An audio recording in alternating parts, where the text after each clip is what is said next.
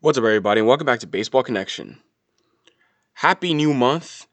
It is now officially May, and we still don't have baseball, but hopefully we will be getting baseball soon. A lot of reports are saying we should be starting the season, hopefully in 2 months, if MLB has its way with the proposals on the table.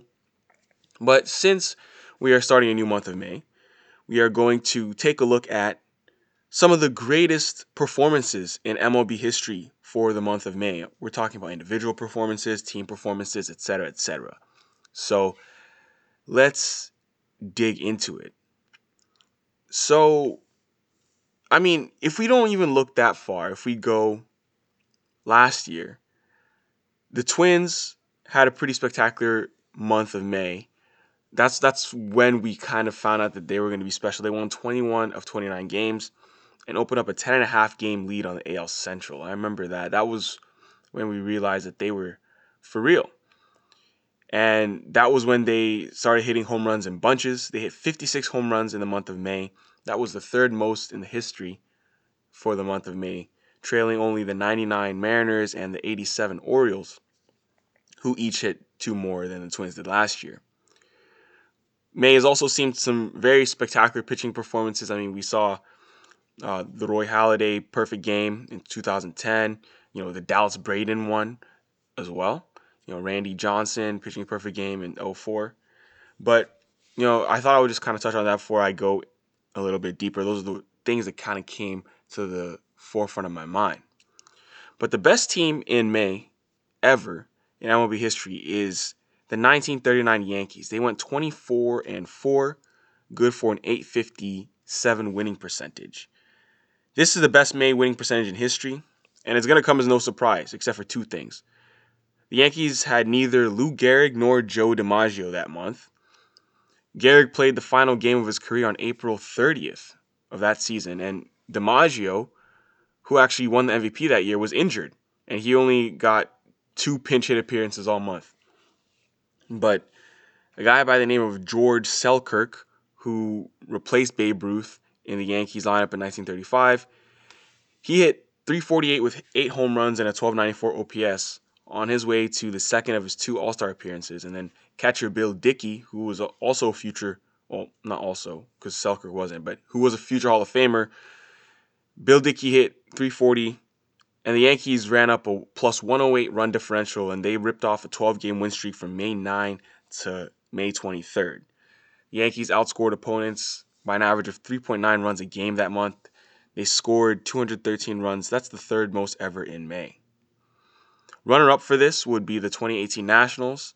They went 20-7 for a 741 win percentage.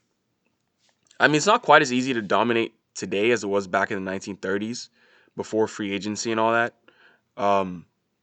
So let's just take a look at this 2018 Nationals team, which is more recent, a little easier to understand. So they allowed just 71 runs the entire month. They had a 2.48 team ERA. That was the lowest in May since the 07 Padres. In 16 starts, Max Scherzer, Gio Gonzalez, and Jeremy Hellickson allowed 19 earned runs combined. Think about that. 19 earned runs in 16 starts. The Nats had a pretty strong back of the bullpen. They had Sean Doolittle and Ryan Madson giving up 2 earned runs combined in 19 appearances. That was also the month 19-year-old Juan Soto burst onto the scene, hitting .342 in his first 12 Major League games. Now we'll talk about the best hitter in MLB history for the month of May, and that's going to be Todd Helton on the 2000 Rockies. In 2000, in the month of May, Todd Helton hit .512 with a .588 on-base percentage, 11 homers, and 7 doubles. Helton's batting average, .512, that's the highest ever in May. So is his 1588 OPS.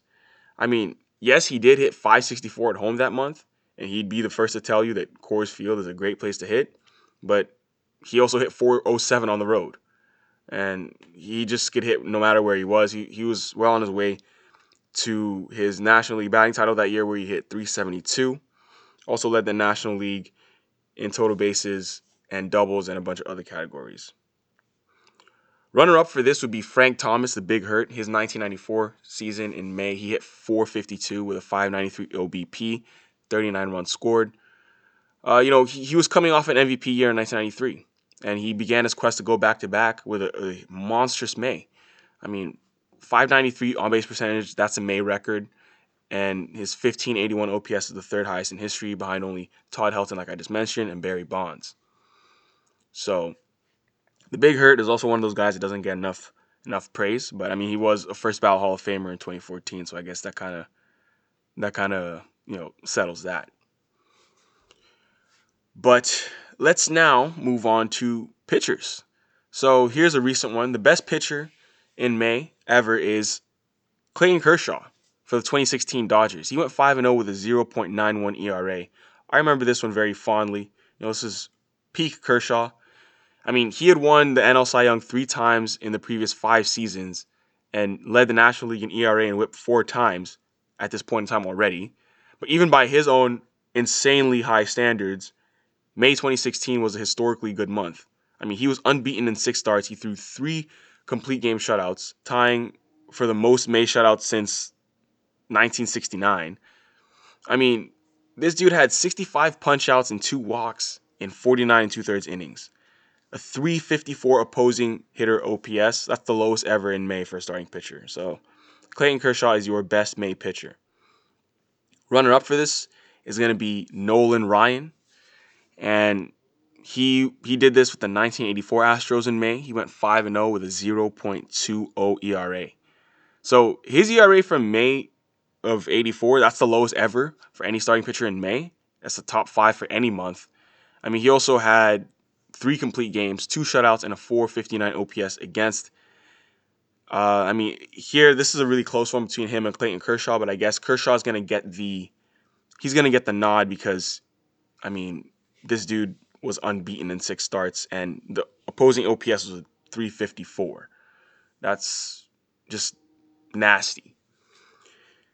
So those are my categories, pitcher, hitter, team. I mean, obviously this is inspired by MLB.com, but I thought I would share it with you guys anyway on this beautiful month of May that we are starting. Hopefully we're just getting closer to baseball season, but we're still going to have content for you every single day, something new. If you enjoyed this, please share it with someone who would be interested, and we'll see you next time on Baseball Connection.